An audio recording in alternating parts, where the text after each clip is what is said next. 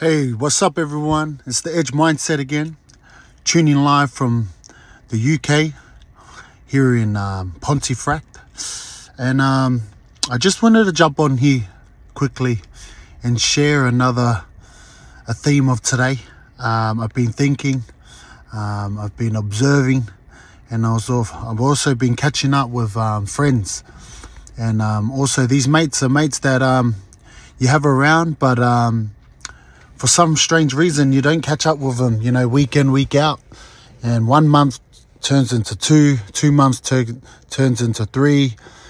And then sooner or later, you think 5, I haven't seen that guy in a while. So, yeah, had a really powerful check-in with a few friends from rugby, obviously met over here in the UK.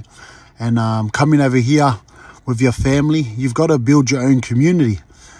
Because your parents aren't here, your brothers and sisters, which are the babysitters, aren't here.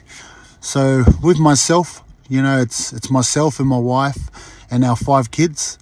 And, we don't really have the family support system over here in the UK, like Australia, where we can just drop into mum and dad's house and expect them to make dinner. And likewise with the missus' parents dropping into their house and leaving the kids there for a few hours while we go and catch a movie.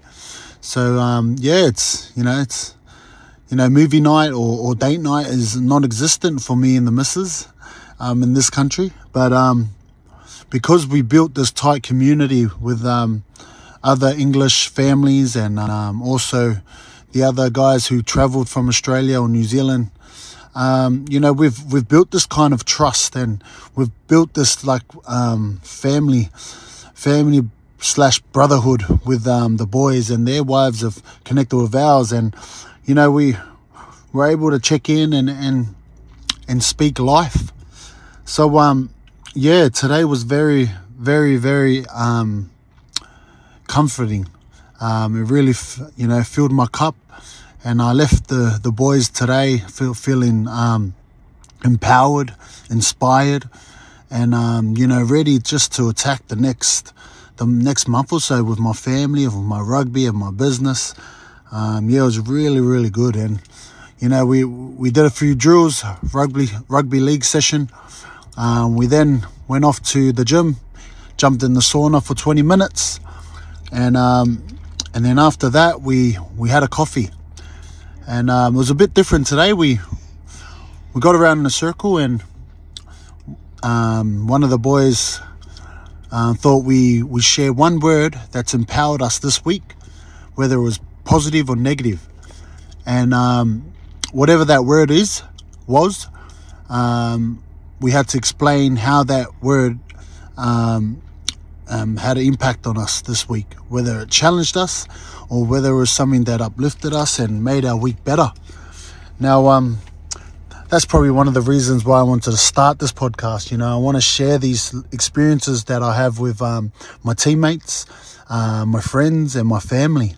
And as we went around in the circle, the boys were just pouring out, and a lot of it was gold, and a lot of it was being vulnerable, and it was just nice to know that we had a safe space to speak. And, it clicked in that moment that, even though we're far away from our families, we come over here to play rugby. There's always a purpose in our life, and there's always something more than the game that we have given, whether it's with the community or whether it's on the field or off the field. It's so powerful when you understand why you're here and you understand your meaning of life, and just with the talents that you've been blessed with, you can have an impact on so much more. And it's not just the fans, it's actual people that are inspiring to be someone, people who are lost, people who are fighting with depression. Your leadership can really heal this. And today, just sitting there within the circle and having a step back and just looking at what we've created over here is something that I wanted to share in case you were someone in your group that you could lead your group or lead your business or lead your colleagues, and check in with them. Because I swear these little check-ins are so powerful. Sometimes it's just the words that come out, sometimes burdens that's been on your shoulders for months. And, just speaking life and speaking out. Maybe the person next to you that listens to you could probably help. So it's really, really, it was so powerful to catch up with these boys and really, really, really connect with on another level.